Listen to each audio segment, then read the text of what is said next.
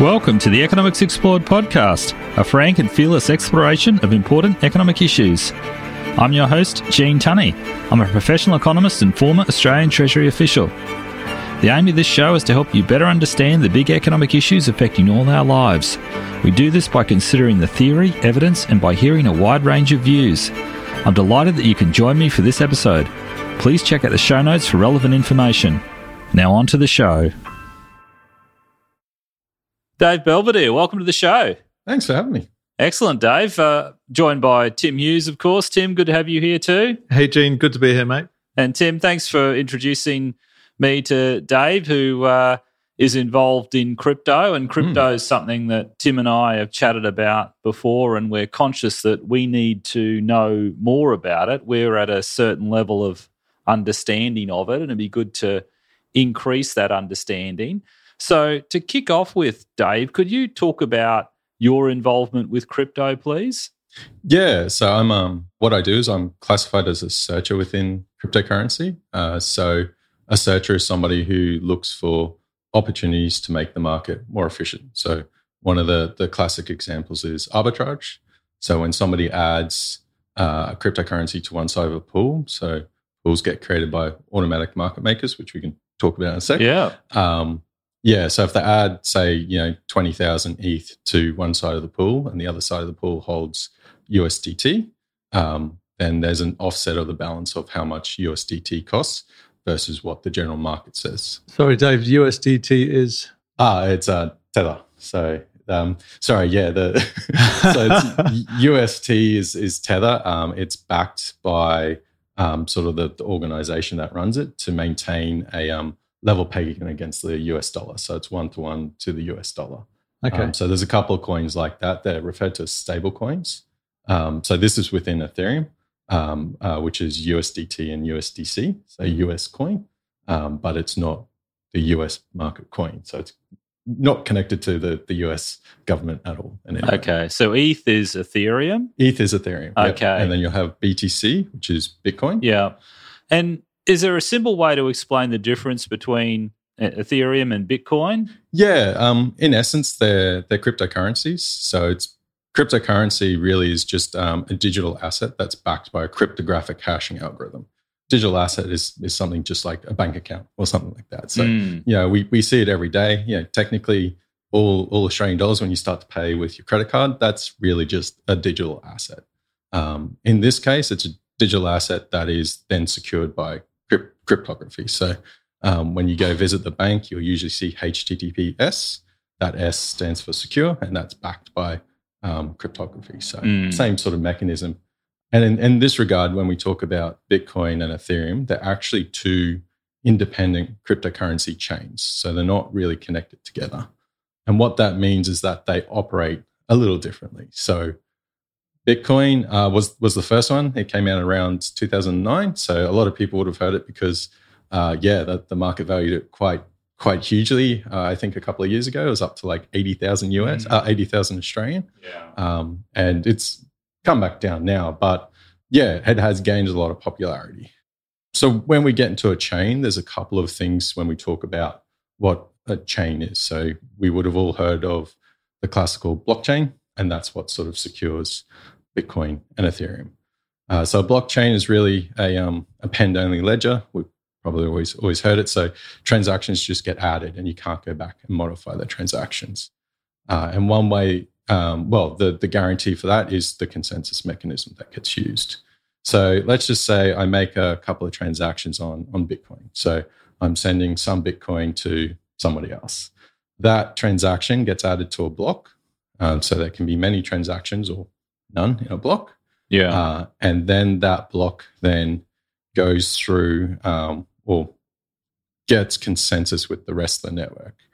So one of the differences, I guess sort of the big differences with blockchains is that for most of the blockchains, they're distributed systems. So nodes all around the world make up the actual blockchain. So there's no one entity that can control the blockchain itself. So this is the decentralized term. When it's used, this is what they mean by that. Yeah. So it's sort of like you can shut down, say, everything in the US, but the chain will still operate because, it's in Europe, it's in Asia, in Australia.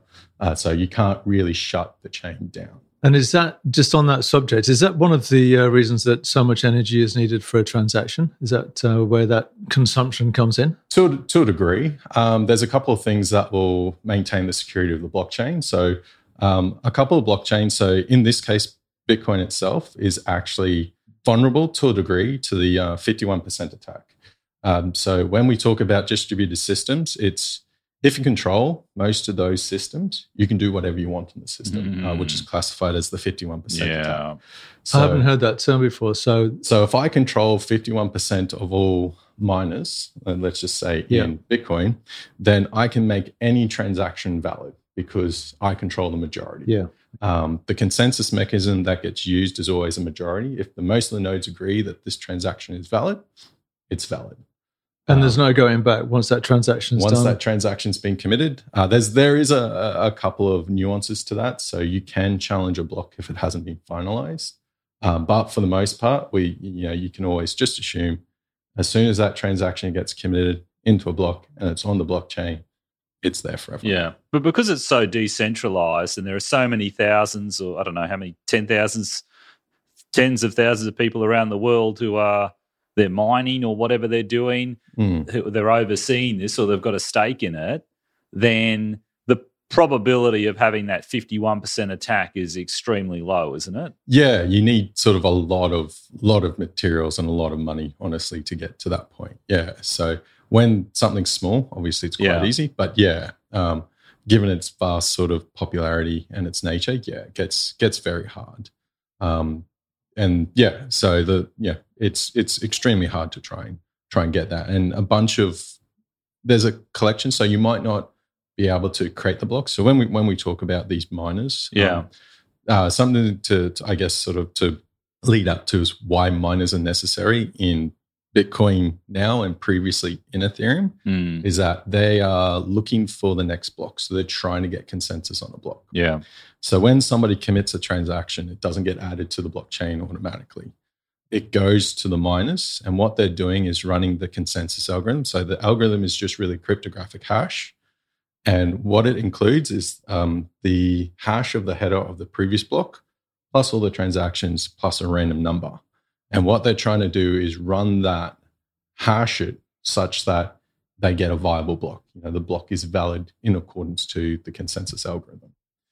That is where all the power is spent, all that time, because you're running a cryptographic algorithm, which is usually quite computationally heavy. Yeah. In the best of times. And they're trying to beat everyone to the block, because if you create a block, you get a reward for it. So you might get 1 Bitcoin or something like that. So it is viable to try and create as many blocks as you can to get those rewards. That's the reward for being a miner, is that right? Then that's the reward for creating a block. You could spend all your time mining, not create a block, and get nothing.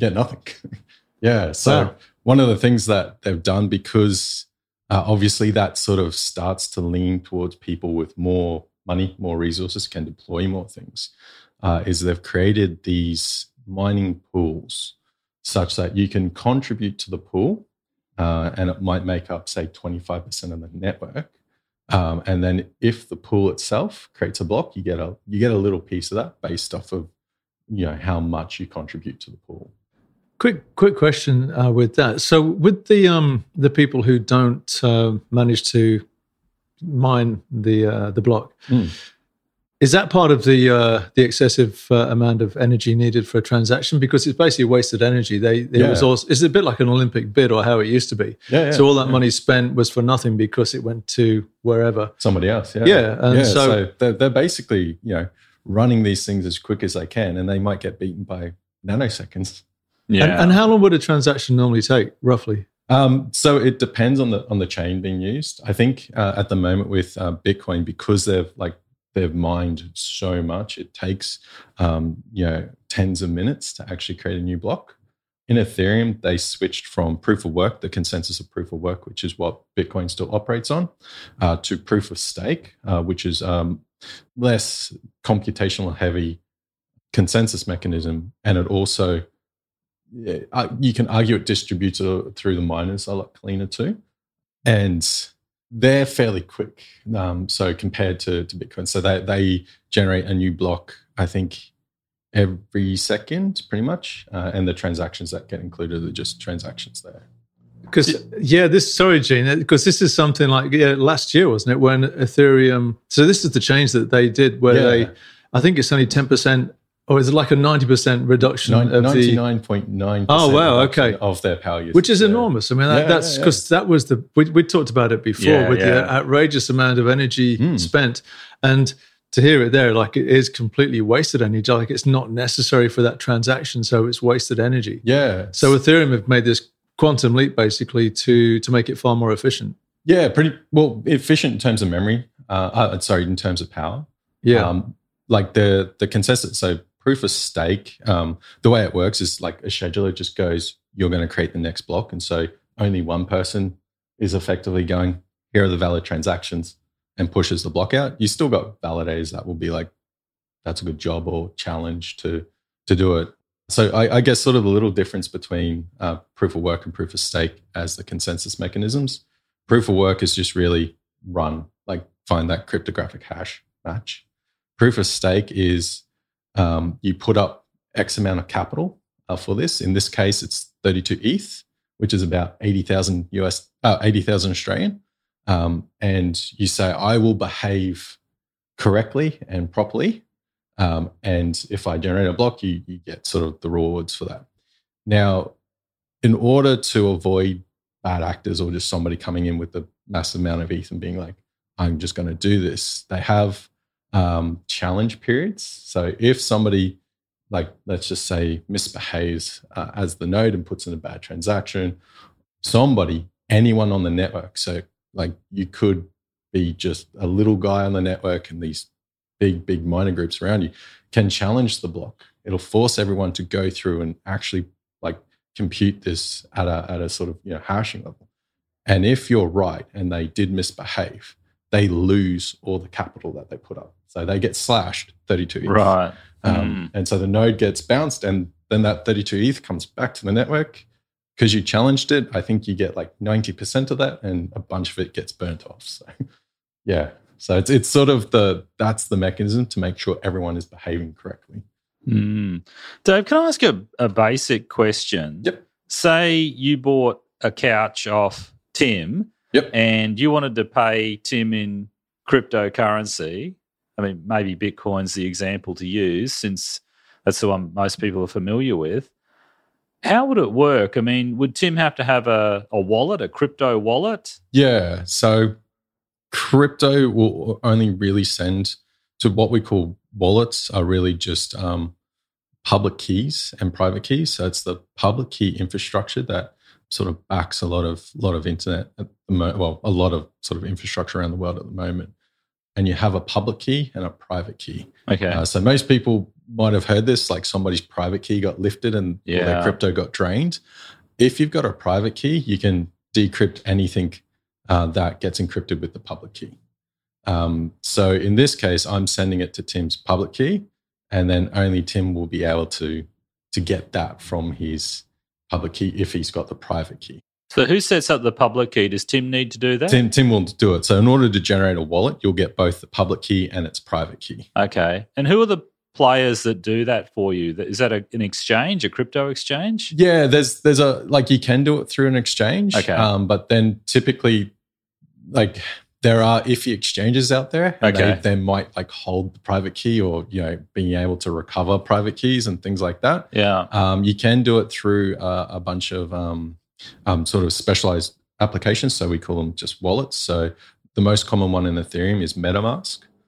So you can just plug it in. It's just a Firefox Chrome app, and you can go create a new wallet, and it'll generate those keys for you. Is that user friendly, Dave, or is that something that you'd need someone like yourself to help set up? No, it's pretty user friendly now. So like a couple of years ago, it would have been like, what's going on, what's up? But now they've made many changes. It's very user friendly. Like you go through, you install it. It'll be like, are you like recovering your existing wallet? And if that's the case, you got to provide the private key or the seed phrases to generate that key. Or It's just like, okay, cool, creating a new wallet. You click a button, creates the wallet for you. It stores you won't see the private key, but it'll give you the seed phrases that are used to recover that private key. And I'll say record these, because if you don't have the private key, this is the only way to get this back. Okay. So who would do the transaction? Is that through the exchange if you wanted to send money to Tim, or is the exchange doing something like FTX? I mean, what did a company like FTX do? So FTX was primarily changing currency for cryptocurrency. So they act as the middleman. Okay. So I'd give them Australian dollars from a bank. Okay. And then I could buy on their market at their rate X amount of crypto that they're holding in their wallets. Okay. And then from that, I can either so as a part of that, typically you'll create an account with the exchange that will have an embedded wallet associated with it, or whatever their infrastructure needs. And then I can transfer that to, say, my wallet, and then I can transfer some to Tim, or I can use that exchange to transfer it to Tim directly. Okay. So exchanges are primarily there for transferring currency. So transferring dollars to cryptocurrency, or transferring between cryptocurrency across chains, or transferring between cryptocurrency on the same chain. So when we talk about Ethereum is not just ETH. It has a bunch of coins on the same chain. And you can use an exchange to, say, transfer one ETH to USDC or USDT. So the two stable coins we were talking about before. Or I could, do that, what they call on-chain, through DEXs. So decentralized exchanges. Okay. So they create pools, what we call automatic market makers.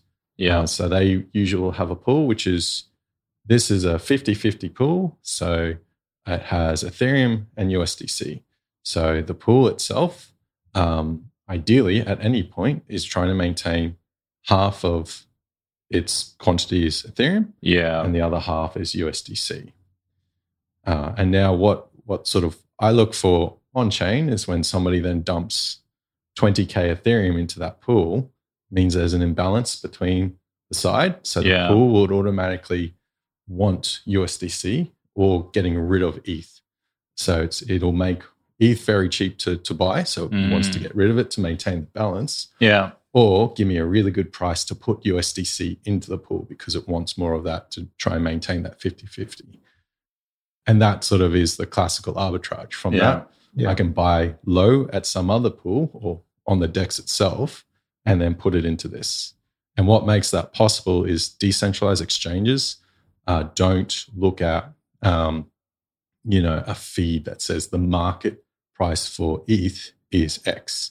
So what exchanges use? So exchanges will typically have, the current market price of ETH is, whatever, $1,600. And that's based off of, what's happening now, what's happening on other exchanges like, Binance and things like that. And they sort of get a market price for that. Whereas decentralized applications, their market price is literally what the pool says.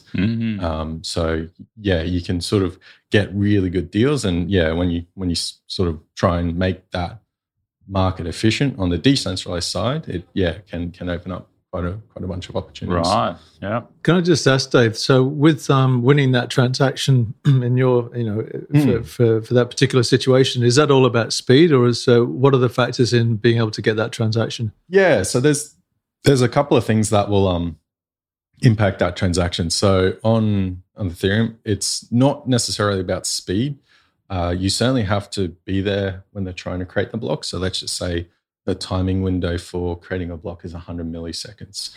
So as long as my transaction to do that is in that block, time creation window, I have a chance to potentially win that transaction. And what it comes down to on Ethereum is you can tip the miner to be like, you want to put my transaction first. So let's just say I'm going to make 3 ETH from this transaction. I can tip the miner 2.5 of that ETH, so I get half of that ETH. I can give the miner 2.5 if they put my transaction first, so which means the miner is getting more money to make sure that my block is in there first, my transactions in there first, and then they can put the rest of the transactions. Right. And so that's sort of making up what gets identified as MEV, so miner extractable value.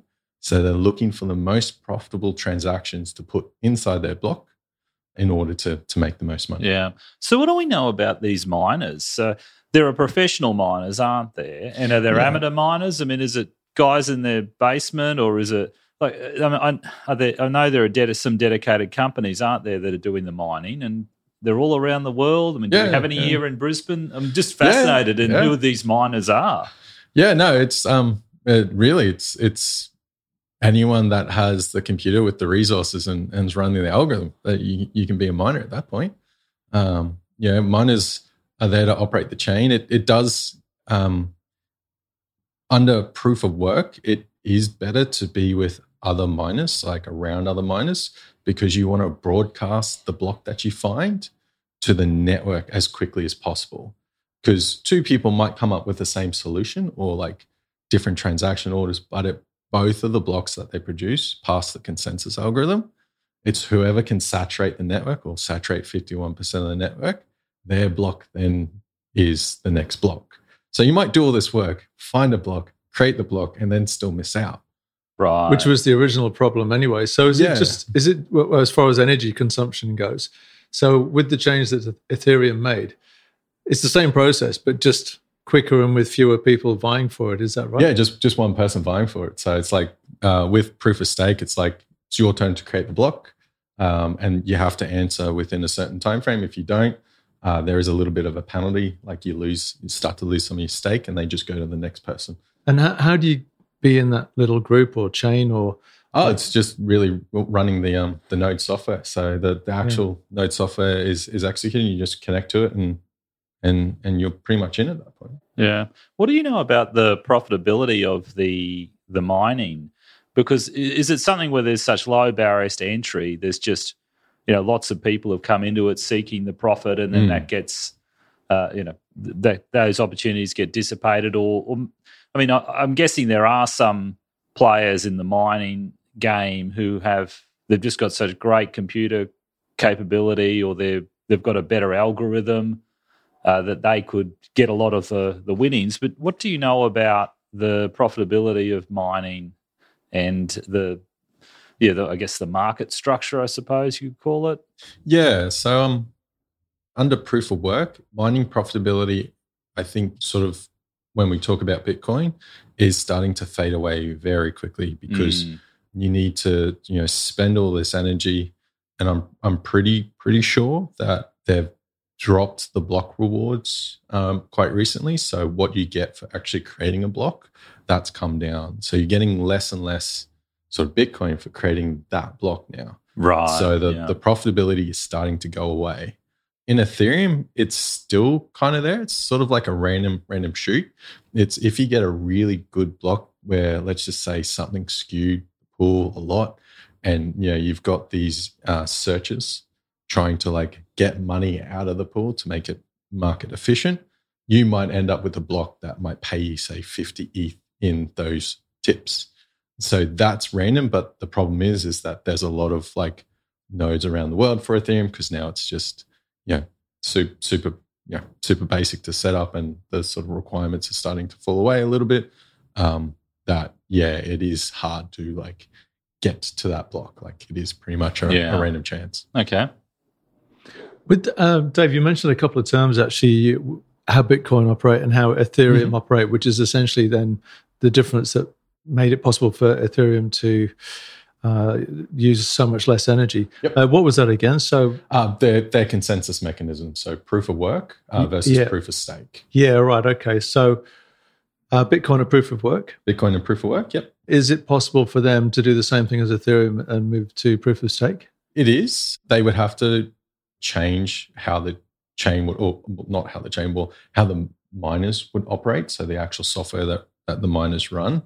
One of the things with Bitcoin is there are very big miner groups now. So there's a lot of sort of power in these groups because they don't want the status quo to change because they're making money. So proof of work works for those miners. Yeah. And so you have to convince like the majority of the miners, or like 90% of the miners, that this is the way forward. Otherwise, what will happen is you'll get a hard fork. So you'll potentially see, if you've looked at sort of some of the crypto, you'll see like Bitcoin Classic and Ethereum Classic. Yeah. These are hard forks of the chains where miners have just disagreed. Okay. And so, a group of miners went one way, another group of miners went the other way. People, eh? Yeah. Always spoiling it. What are these humans doing? Okay, so because with that, I mean, it looked like such a big change for Ethereum that Bitcoin might have its days numbered. Like, is that a fair assumption? I think so. I think Bitcoin's done really good stuff in trying to like break into the businesses and operate as like, hey, here's a digital asset coin, and sort of challenge the status quo that was previously there. Its days do look, pretty bleak in terms of the future. It is just a coin. It is just a digital asset. And you've got other sort of cryptocurrencies like Ethereum that operate as a coin, but then also have these decentralized exchanges. Yeah. There's, on-chain games that you can play and like do stuff with. They've building out an entire ecosystem over the top of them. So they've now got what gets referred to as layer 2 chains. So chains that operate on Ethereum.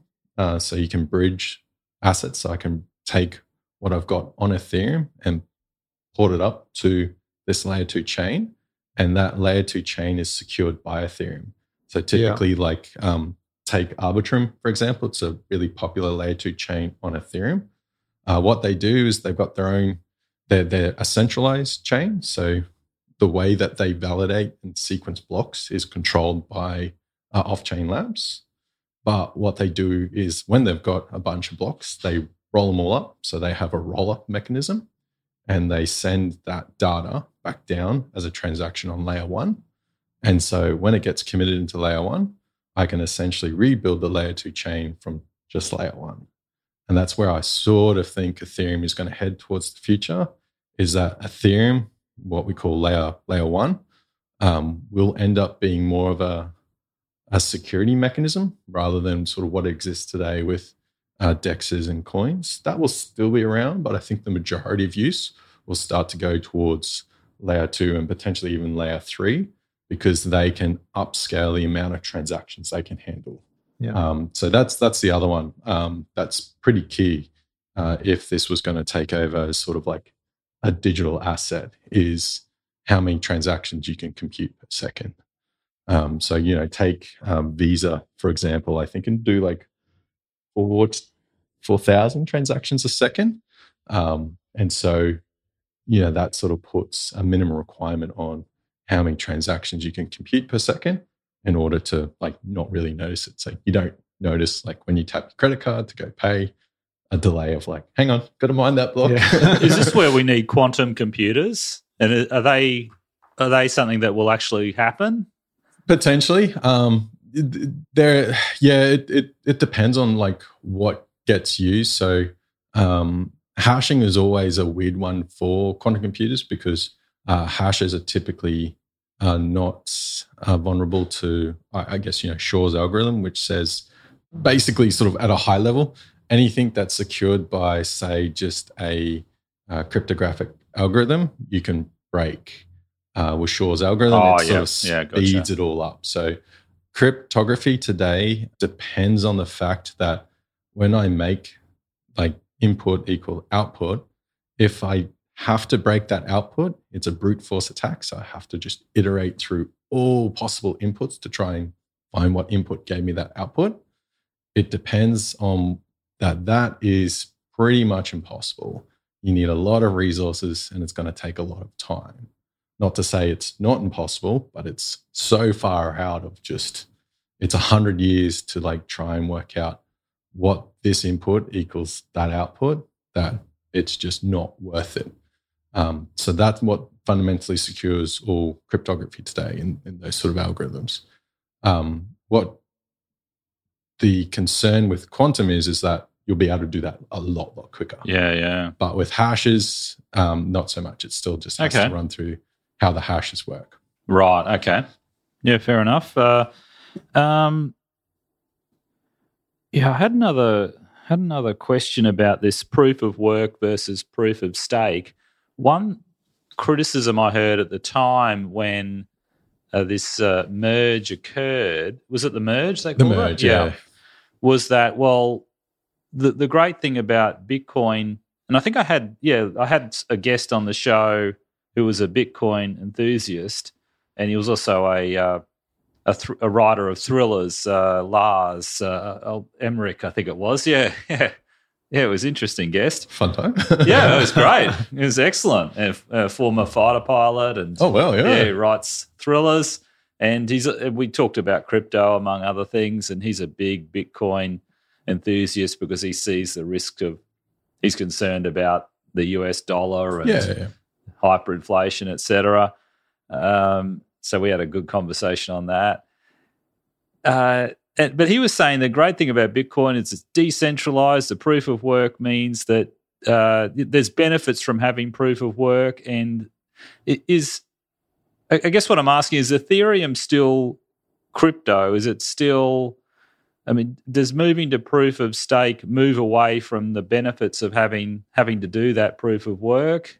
I mean, no, not really. So it is still crypto. It's still cryptographically, locked in and secured. Is it still decentralized? Still decentralized. Okay. Yep. So absolutely. So it's even some people can argue it's even becoming more decentralized than, say, Bitcoin. So Bitcoin itself is moving towards centralization because you have these big miner groups that start to control more and more of the chain. So that's sort of moving towards a centralized figure. And so that's, that 51% attack that we talked about earlier. With moving to a proof of stake, in order to control or sort of start to centralize the chain, I have to control 51% of all Ethereum. So every single ETH that's ever been issued, I need to hold 51% of that. Which is, starting to become trillions and trillions of dollars. Yeah. So it is less viable for me to actually try to attack the network. And it's sort of proof of stake kind of starts to push more of a distributed type of feel to it. It doesn't stop big groups coming together and obviously trying to pull the chain towards centralization. But I would probably argue that proof of stake makes that harder than, say, proof of work. Okay, we'll take a short break here for a word from our sponsor. If you need to crunch the numbers, then get in touch with Adept Economics. We offer you frank and fearless economic analysis and advice. We can help you with funding submissions, cost-benefit analysis studies, and economic modelling of all sorts. Our head office is in Brisbane, Australia, but we work all over the world. You can get in touch via our website, www.adepteconomics.com.au. We'd love to hear from you. Now back to the show. Can I say, what would happen with layer 1, layer 2 if someone was to get that 51% ownership? Do they then become the layer 1? They've got the conch, as it were. So is that where the layer 1 status is? Is whoever has the majority? Yeah. So pretty much whoever, if somebody can control, the layer 1, and you've got layer 2s and layer 3s built on top of it. They call the shots. They call it. Yeah. They effectively have the control of the network. Because it's an interesting part of how this seems to be unfolding is that the decentralized nature seemed to be one of the big attractions, and I'm sure still is. But as far as confidence in the currency, it seems to be the downfall of it. So it looks quite possible that, say, for instance, Reserve Bank of Australia or Bank of England may want to bring out their own cryptocurrency, which would then be centralized. That would be layer 2, as you were saying. So if they did it with Ethereum, it would, for instance, hypothetically, it would come on as a layer 2, but be centralized. Yeah. Is that the direction we're heading in? Does that seem to be most likely? It maybe. I think because they would want control of the chain. So one of the reasons, I guess, that a lot of people are still, fairly excited is that cryptocurrencies do bring some anonymity to the game. You're just identified by a wallet, not by name, address, or anything like that. Yeah, right. Sort of what the banks need, so you don't get KYC in exchanges. So you don't get what? Sorry, KYC. So know your customer. Oh, hello. All right. Yeah, that's to stop money laundering. I'll write that one down. Yeah, that's to stop dodgy transactions. Technically, they're supposed to know their customers, and this is where some banks have got into trouble because it appears that they actually didn't know their customers, and all of the money laundering through the Westpac ATMs. I don't know if you remember that. Was it Westpac? There was a little. I remember stuff with CommBank. They were doing. Maybe it was CommBank. Yeah. Actually, I better check that and put it in the show notes so I don't get sued by, one of the big four banks. I thought it was Westpac. But it might have been. It was one of them. It was one of the big four. Okay. Yeah. So. Good to know because I've got to deliver a cash apparently. So, so good thing to know. All right, sorry. So currently, sort of government regulations sort of say like, okay, if you are transferring currencies and things like that, you have to KYC. So you have to know your customer, have to provide details. And one of the great things about digital coins is you're just identified by a wallet on the network. So is that really you? I don't know. So this is where recently I had to go through tax end of year, which was always fun. And you got to provide like, here's your wallet addresses. These are all the wallet addresses I touched. These are all the transactions I made to obviously ATO, so they can make sure that you are getting taxed correctly. That's a really good point. I hadn't thought of that. So how does this work with a tax return, like, with your transactions and what you own, what you don't own? Every transaction is considered an investment or a sell, buy or sell order, basically. So cryptocurrency still is considered, it's a high risk investment, right? It is extremely volatile. And there are many dodgy things that do happen on chains. And, one of the classic examples is you can't even trust exchanges because FTX, for example, they were messing around with customer funds and things like that. Actually, I was going to ask at some point, now's obviously that time, I guess, what happened? So sort of the story that we got for the collapse of FTX, customers are obviously putting in the money. FTX, I believed at the time, offered, futures, options, traditional sort of trading markets that people could play around with. However, they also sort of had a behind the doors deal with one of their sub companies. I think it's Alameda or something similar to that, where they lent them a bunch of money that then was backed by customer money from an FTX's perspective, and they played around with it and lost. I think they lost billions and billions of dollars. Right. And so when customers started to lose confidence in FTX, I can't remember what the particular event was, and they tried to withdraw their money. They couldn't because FTX didn't have that money anymore. So, and that's sort of what led to the collapse and what, ultimately forced the US government to start to step in.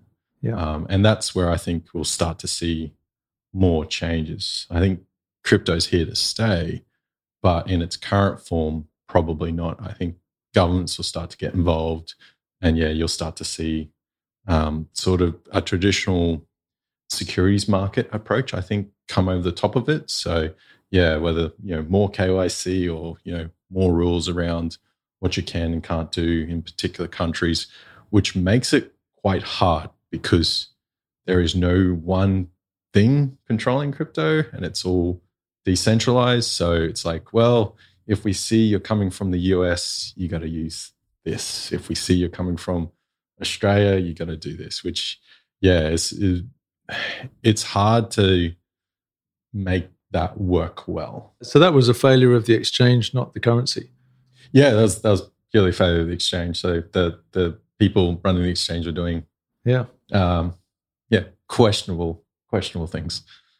Yeah, because they should have just been exchanging or holding that money on behalf of their customers, and they were going to use that to purchase cryptocurrencies, were they? Yeah, so effectively, they would purchase cryptocurrencies and then they would sell it on. So they, if starting up, they would probably be running at a bit of a deficit, or like have somebody's given them a bunch of money to and have that initial crypto there, and then as people come in and they like give money for that crypto, obviously at a particular margin, they start to be able to add more crypto and sort of become profitable in that regard. Yeah, but they went and did they go and lend that money that they should have held in trust, or they were looking after for customers to that other company was run by his ex-girlfriend, by Sam Bankman-Fried's ex-girlfriend. It was a daughter of an economist. That was economist, Gene. I tell you what, an MIT economist. I'm just trying to remember her name. I think he's a professor at MIT or one of those schools, a really good school. That was a debacle. The other thing I hear about is the rug pull. CoffeeZilla always goes on about rug pulls. I mean, CoffeeZilla, you probably follow him or you've seen him on YouTube. He's really skeptical of crypto. Have you seen CoffeeZilla? No, I'll flick you some videos. It's really good. I love the fact that rug pull got into the conversation. I've never heard of this, so I'm looking forward to hearing about this. It's a funny term. So obviously there are with anything new and like give somebody a little bit of anonymity, they just go wild. There are at the moment a lot of good actors there. People are trying to accomplish and create new things, but there are also a lot of bad actors there. So classical pump and dump schemes are not uncommon.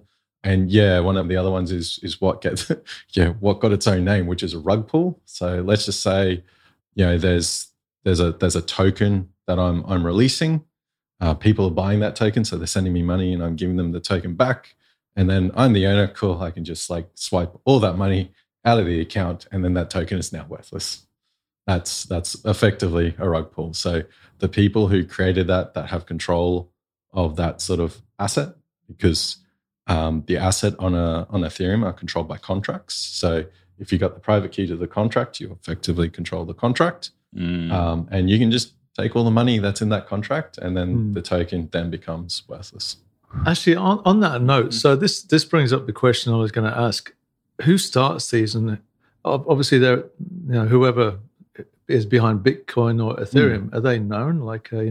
So Bitcoin, no. There is a famous paper that is written, but no one knows the true identity. Within Ethereum, it's Vitalik. So he created Ethereum, and then it's now run by the Ethereum Foundation. So the people who sort of operate and try to improve the chain and things like that are known as a foundation, whereas Bitcoin, it's murky who started that. I mean, it's very James Bond, the whole thing of having something like Bitcoin with you don't know who's behind it. It's fascinating that it's anonymous at that level with potentially a lot of power. Well, it was this person with a pseudonym. Was it Satoshi? Satoshi, it started with a K, but Satoshi. Something like that. I'll put links in the show notes. And what they did, I think they published a white paper. So they published the code or the rules for Bitcoin, and then people read it and thought, actually, this could work. This is a great idea. Let's go ahead with this. So it was obviously a computer scientist of some kind. Potentially, yeah. And I think, is there an Australian who claims that he invented it? I think. There are claims that the Australian is Satoshi at that point. Right. Okay. So sort of he released the white paper with the chain already there. So one of the things that you have to do to, I guess, start a chain is you got to create the Genesis block. So the first block that then things build on top of. And typically, if you're going to create the Genesis block, you might as well just create a good fundamental base. So I think Satoshi has like a ridiculous amount of Bitcoin because you're effectively controlled the base asset right at the start, and then you sort of like give yourself as much as you need as you're building these blocks. Like you might release the chain to the public, say, and it's got like 200-300 blocks. So you've got all the rewards for those blocks for doing no work, no competition, but now you're going to release the chain. And so I think from memory, reading papers, like everyone knows which coins, because obviously the coins effectively get numbered based on the block that they were minted in. And on that note, Dave, there's a certain number of Bitcoin and then that's it? Is that right? Yep. And was that determined at the very beginning, like at the outset? Yeah, so that would have been determined by the actual algorithm that got generated for Bitcoin. How many are there? I don't know. I think it's 21 million, isn't it? Is it something like that? Yeah. I'll put it in the show notes anyway. So that's part of the strength of it, though, that it's a finite number. It is a finite, yeah. So it's like it is the strength. So once everything's been mined, that's it. Then it just becomes transactions passing between to and fro. So you need a level of scarcity for it to have a value. Well, scarcity will drive the wealth of the actual element up, or potentially not, depending on which way it flows. But yeah, that's the sort of appeal for it, is that it's running out. So if you're going to grab it, and is that comparable to how many Ethereum there are in circulation? No. So, I knew I was asking the question. Yeah. This is not right. Ethereum. So what gets classified as Ethereum has it does have a max value, but it's quite big. So how, sorry, I mean, this is coming from a very base level of understanding, but I'm sort of fascinated by this. So how does that work then with Ethereum? Mm-hmm. How many, like, what do you call? So Bitcoin is a Bitcoin? Bitcoin is a Bitcoin. Isn't it? What do Ethereum work with? ETH. So Ethereum is ETH. Sorry, yes, okay, yeah. So the number of ETH isn't determined. It's not finite. There is a finite, but they can always add more. So it's backed by a contract, and you can always change that contract. Sort of as an example, like right at the start, it was ETH. So ETH is the classical. Yeah. Everyone knows it, and sort of what gets defaulted to. Technically, it's not ETH anymore. It's actually wrapped ETH. So 3 or 4 years ago, I think. The foundation or one of the partners that works with Ethereum closely, they published a standard that every token should follow, because a token is really just a contract on chain, and you're calling methods on that contract to say mint, burn. Yeah. How many does this address have? If everyone everyone just goes, I'm going to create a new contract, that API of like, what do I call to like mint? What do I call the burn? Could change from token to token. So what got published was what's been classified as ERC20. So it's a standard that every token follows. So an ERC20 token follows this standard. ETH at the time didn't meet that standard, and so they created a contract that did meet the standard called wrapped ETH, and you can transfer ETH and wrapped ETH at a 1-to-1. So okay. I can have like 8 ETH and automatically make it 8 wrapped ETH. Okay. It's just like taking that asset and making it different. Yeah. But it's still what we call ETH on chain. Yeah. Okay. Yeah. Here's another basic question that just occurred to me. So a Bitcoin, I'm not sure what it's valued at the moment, but is it around 20,000 USD? 26,000 US. 26,000, right. Okay. Yep. Can I have a fraction of a Bitcoin? Yep. But like, how does that work? I mean, because I thought if it's in a wallet, does it have to be one Bitcoin, or can it be a fraction of a Bitcoin? It can be a fraction of Bitcoin. So typically with the tokens, they'll have like, we call it decimals on chain, but it's really just precision. Okay, gotcha. So like, I think Bitcoin has a precision of 6 or 8. I'd have to double check that. So which means I could have 0.000001 of a Bitcoin. Right. Okay. Yeah. As long as it's within that precision element, it doesn't matter. Okay. So you can still operate and work on it. Gotcha. So as an example, ETH has a precision of 18. Right. So 1 ETH actually on chain is 1 times 10 to the power of 18. That's what it looks like on chain. Okay. And what's an ETH worth nowadays? I think it's around 1,600 USD at the moment. Okay, so as far as affordability goes, and a single ETH against a Bitcoin, an ETH is an ETH is more affordable. Yeah. Okay, Dave, can I ask about smart contracts? Yep. So, as an economist, and speaking with other economists, and just reading about crypto and all of that. I mean, there seems to be increasingly there's a view that, well, crypto might, there's a lot of skepticism about crypto itself, but they're saying, well, the blockchain's great and smart contracts are great. So can you explain what a smart contract is? And it's linked to Ethereum, is that correct? Yep. Yeah, how does that work? Yeah, so a smart contract is really just code that's on the chain. So one of the sort of, I think, very fundamental things that makes Ethereum quite good is that I can store more than just the coin on the chain. I can create code, I can put it on chain, and then that's the code for everyone. So that code can no longer be changed, which does lead to some interesting problems like, oh crap, there's a bug. How do I actually, patch and fix that bug? And, that's kind of, we've seen consequences of that already, where somebody's found a security flaw and just like stolen millions and millions of dollars from contracts or from DEXs in particular. So they're sort of the common hacks that are in Ethereum. So whenever you see somebody's hacked, say, a bridge or a DEX, that's typically somebody's found a flaw in the code and been able to exploit that code. Yeah, so a contract is written in Solidity for the most part. So Solidity is the most common language used for writing smart contracts, and it's just really code at that point. It's just structured code. So similar to, obviously different, but like similar to as if I was to read a C program, or a Rust program or anything like that. It's just common. It's just code. So that's where if you've ever heard coder's law on some of the sort of the defenses of hacks, that's where that's coming from, is that this is written as code and the code allowed me to take millions of dollars. Therefore, am I really responsible for it? Now, my view is yes. Like you're misusing the code. There's just no morality or ethics. It's not a strong defense, really. No, it's not a strong defense at all. It's like if you get $1 million deposited in your bank account, you can't go out and buy a Ferrari, right? Oh, you surely can. As I was saying, the door was open, so I went in and took what I could carry.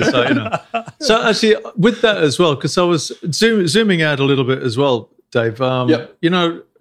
Financial markets, there are so many issues like that may influence it, like human emotions, like greed, panic, fear. These things happen all the time, cyclical or whatever it may be.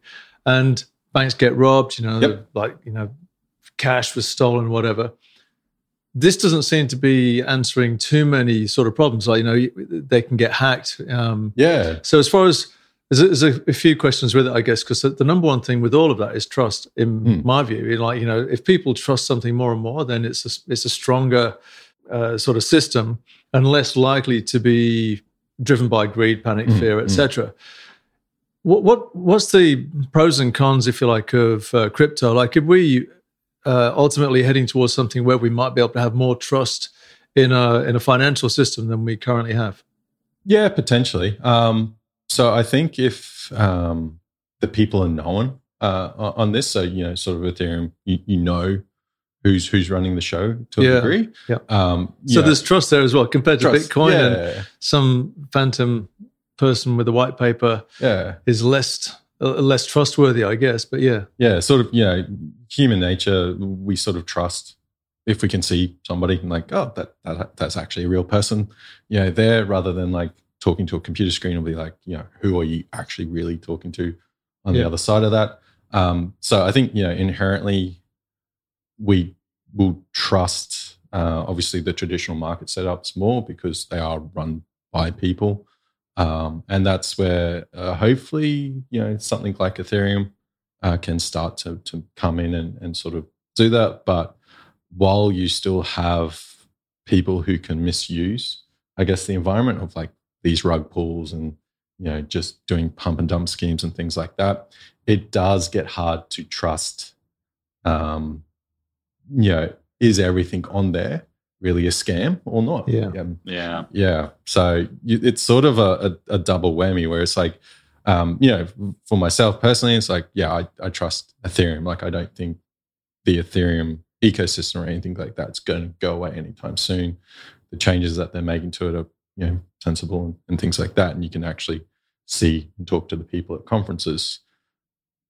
However, the contracts and like opportunities that then can be a part of Ethereum, that's where it gets a bit dodgy. And that's where you need to sort of like, okay, I trust, this exchange more than the others. Uniswap, for example, has been around on Ethereum for so long, well, probably since it started, right? And they're a decentralized automatic market maker. I trust that, they've been around for so long, probably so many people have tried to hack their pools. Nothing's really happened to it. So if I'm dealing with Uniswap as a DEX, I'm pretty confident that nothing's bad's going to happen, other than I might not get the best price on chain for my tokens. But that's the most likely weak link in that chain, is the exchanges, or the people in the middle between the consumer and Ethereum, say, for using Ethereum as an example. So sort of the users of Ethereum, people are actually creating their own, what we call dApps, so decentralized applications. Yeah, that's where I think that trust will start to fade. And because crypto itself is, it's quite volatile, hasn't had, the best sort of time. It's been up, it's been down, it's dumped, it's, come back and dumped again. A lot of people, I think a lot of people look at it and go, cool, that might be a good way to, make easy money, because it's just like going left, right, and center. But it can also backfire very quickly. Yeah, right?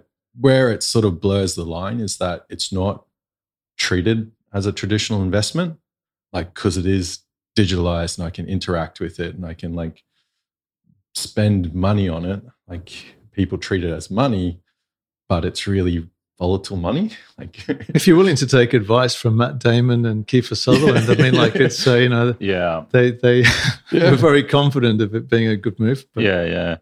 I've got two more questions, Dave. We're probably getting close to time. Have you got a couple more, Tim? No, I'm good, thank you. Yeah, okay. I've been enjoying as it's gone on and interjected, but no, my big ones I've asked. Thank you. Yeah, I've learned a lot. It's great. Would you have any examples of dApps? What are some dApps that we might want to look at, just so we can understand what they are? Oh yeah, couple of pretty fun ones. So there's a game called Wizards and Dragons. Okay. So it's a decentralized application, but it's also a game. It's pretty fun. It released, I think, a couple of years ago. And what it is you mint an NFT, and it has a chance to be a wizard or a dragon. And then based off of if it's a wizard, it can like interact with, you can stake it. So you can actually say to the contract, hey, here's my wizard, which is staking, and it might earn certain rewards. So there's a coin that's associated with the game as well. So there's a coin called Windy. So it's Wizards and Dragons. And that coin can then be used to spend on their contracts to, interact with the actual game and stuff like that. So it's not like I'm continually having to feed ETH. It's just then gas fees at that point. Or if you get a dragon, like, you have chances to steal wizards when they go and stake and unstake.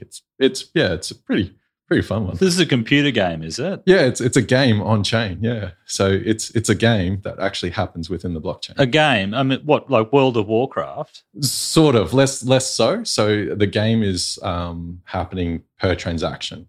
So I send a transaction to do something with the game, like the contracts that make up the game are there, and then I like create a transaction to, say, stake my wizard, and then there's a chance, if dragons are staked, that my wizard goes to a dragon. But, okay, I'm going to ask a really dumb question. But do I see a wizard on the screen, or do I see dragons? You see both. Yeah, you can see both. So, like, depending on what you've minted, you get an NFT, which is a type of token, so a non-fungible token. Okay. So, they were the ones that got talked about, I think, widely in the last couple of years, because like CryptoKitties and the punks and the apes, they're all worth stupid amount of money. So these are basically like in the form of like having something that's identifiable as being unique, even though it can be copied. So taking the Mona Lisa as an example, there's one painting, but there's millions of copies. Yep. And so it's basically a digital form, a non-fungible token, or Nifty, I've heard them called. Tim Ferriss calls them Nifties. But so basically it's having something that can be identified as being the original and owned by a person. Yeah. And so we see that as like a token. That's just really like a coin is not quite an NFT because there are many coins, but it's like an NFT is sort of a superset. There's only like one coin that represents this thing. And so, it's sort of like it's just a token. And that has things. So like I can go interact with the contract, mint for a bunch of ETH. So that's sort of how they get their startup is like you hand over like it's usually like 0.07 ETH or 0.05 ETH to mint and have a random chance to generate a wizard or a dragon. And then they will sort of give you that NFT. So you'll get that token back. And then, you can use that token to then interact with the rest of their contract on the actual Ethereum chain. Right. Okay. And are they used in these massive multiplayer games as well online? No, the coins could be. Yeah. So I think they're starting to come out. I think I read recently with digital coins. Yeah. But to sort of, I look and go, to be fair, that sort of already was kind of going their place anyway. So, I could pay a bunch of money to the Microsoft Store and have like Xbox credits and things like that. Gotcha. That was sort of already the lean. Okay. And then, what one of the good things that has come about sort of what's happening with the blockchains and things like that is, sort of companies are realizing actually that's a pretty nifty way of like dealing with this, sort of securing that data and making sure like, we can't accidentally, do something like you can't go back and try and change those records. It's sort of there permanently and you can follow it transaction at a time for bookkeeping purposes or reporting. Yeah. I'm going to have to come back to smart contracts in a future episode because I think that's probably its own episode, is it? There's a lot to talk about there. There's a much, There's right. a lot of things to talk about, I guess, in contracts. And sort of, that's, how they get built, how they sort of interact. And, that's where these bugs can arise and, people might accidentally introduce something and somebody takes money. Yeah, and I'd be fascinated to know who the parties to the contract are. I mean, could Tim and I have a smart contract where if certain conditions are met or if then Tim transfers Ethereum to me? So if, is there a way of programming it so that if it's, say, let's take the weather, for example, if the maximum temperature for Brisbane ends up being over 35 degrees on one day in the future, then the smart contract picks that up and then transfers, 1 ETH to me from Tim. Yeah, it can do. So there's a bunch of things that need to happen and be in place for that. But you can store like money. So you can store ETH with the smart contract because it is itself really just an address. And then a transaction is usually always going to be the trigger. It just can't do stuff automatically. You always have to trigger it with a transaction. And you can just be like, oh, okay, cool. You have to trigger it with a transaction. Yeah. Okay, so it's not going to automatically. It's not a way of automating transactions. Then I misunderstood. No, you can't. Yeah, everything that happens on the chain has to have triggered from a transaction. Okay, so a transaction might trigger a bunch of things to happen. And interact with a bunch of stuff on chain.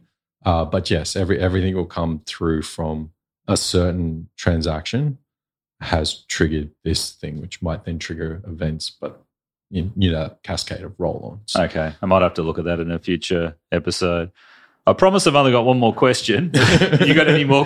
No, I just want to comment. I'm not surprised in the least to hear that wizards and dragons entered the conversation because it seems to be a natural progression from the smartest of the smart in the 80s or whatever, the 90s, whatever, that have come through to this point. And no doubt behind some of this technology or these theories. We're all nerds on the inside, right? So but it's great. It's sort of like, but there's a human element to that as well, which is nice to see. That's great. Final question, Dave. For you, what are the use cases for crypto? Why do you think it's good for you personally to be in crypto? It's a fairly exciting field. So I'm a software engineer by trade. I studied as a computer systems engineer, and it can be difficult to try and see how technology progresses through the years. So, unless you're sort of, say, deep in with Google and working on their, bleeding edge stuff, for the most part, it's all kind of pretty much the same. And so it's pretty cool to see something. So, this whole blockchain theories and the cryptographic proofs and stuff, I think were around since, I think, the 80s. So it's always interesting to see how that is getting transformed and evolved into something new. And then being used, and sort of one of the cooler things I think that's coming a part of this, it's sort of attaching itself to sort of a wider push of, everyone should be. And I think if you look at the world today, most of the kids growing up today are very computer literate. And it is sort of continuing to push that. Like, computers are just going to become more and more part of it. And I think the common skill of like programming or reading or writing code should be sort of start to become one of the fundamental things, just because of the heavy involvement that we start to have. So understanding why things are doing things. Right, yeah. Now, the other part of that is you personally. So assuming, I may be incorrect, but I'm assuming you own some crypto of some kind. Yeah. So to you, what are the use cases? What value do you see in having it all? So Lars Emmerich, for example, he's concerned about the value of the US dollar. He's concerned about all of the money printing. He's concerned about hyperinflation. What are the use cases, or what would motivate you to have crypto? Yeah, it's I guess personally, I'm pretty basic. For me, it's just a fun high risk investment. So I see it as something that might pay off, or it might not. I personally don't have a lot of money in it, but it also, because I'm in the area, it helps me like interact with chains and play around with like games such as like Wizards and Dragons and sort of have a bit of fun there. As a confession, yeah. But I still see it as a very high risk asset. Yeah. I'm still relatively young, so to me, if I lose what I've got, personally, I've only got about 20K there. It's not gonna hit me hard. Hit me hard in terms of I'm going to make that back over my lifetime of work. But if it goes and like whoo, and all of a sudden that 20K goes to 100K, yay! Right, But it's actually a good point, because none of this is in any way investment advice from us. Oh, good, exactly. Yes. Like it's no investment advice. And the one thing that gets mentioned all the time is a little bit like going to the horse races or something like that. If you've got something that you can afford to lose, then go for it, because it is a high risk investment, and see what happens. I honestly look at this and go, it should be treated as a casino. Like, you got to walk into a casino going like, I have money. If I lose it, I'm not going to like get carried out by security. Yeah. So it's like you can afford to lose the money. It is extremely high risk, and I think like especially now with the sort of scenarios that happen, like the FTX collapse, and some of the other things that are happening there, and like the US government sort of taking notice, or like the SEC taking notice, more parts, and like pulling out rulings and stuff, it will become a little bit of like no one is really certain what's going to happen in the area. So it's probably at this point still it's probably riskier than it was before, because the SEC might turn around and say no crypto, goodbye, and like you shut out the entire US market. Like, that's not going to play well for crypto. SEC? The Securities and Exchange Commission. Yeah, all right. Yeah. Okay, Dave, that's been terrific. I mean, we've learned so much. I mean, I've been blown away with all this info, and I think it's helped me understand more what's going on, and it's dispelled some, or it's got rid of some ideas or misunderstandings I had. So that's been really good. Oh, happy to help. Are there any final thoughts, any final words before we wrap up? No, I'd encourage everyone to like play around with it. Obviously, I think It's an interesting technology. I think it's going to be around for a long time. But in its current form, hard to say. I would probably say I'm confident that as we know crypto today is probably not what we're going to see in the future. Yeah. This is sort of the first building block towards something that will become widespread. Terrific. No, Dale, I really appreciate it because we've often talked about this, Gene and I, and we have fumbled in the dark somewhat, and have been looking forward to the time where we can get somebody on and talk in depth, as we have done today. So I really enjoyed that and got a lot from it. So thank you for coming in. Happy to help. Okay, Dave Belvedere, thanks so much for your time. Thanks. Righto, thanks for listening to this episode of Economics Explored. If you have any questions, comments or suggestions, please get in touch. I'd love to hear from you. You can send me an email via contact@economicsexplored.com or a voicemail via SpeakPipe. You can find the link in the show notes. If you've enjoyed the show, I'd be grateful if you could tell anyone you think would be interested about it. Word of mouth is one of the main ways that people learn about the show. Finally, if your podcasting app lets you, then please write a review and leave a rating. Thanks for listening. I hope you can join me again next week.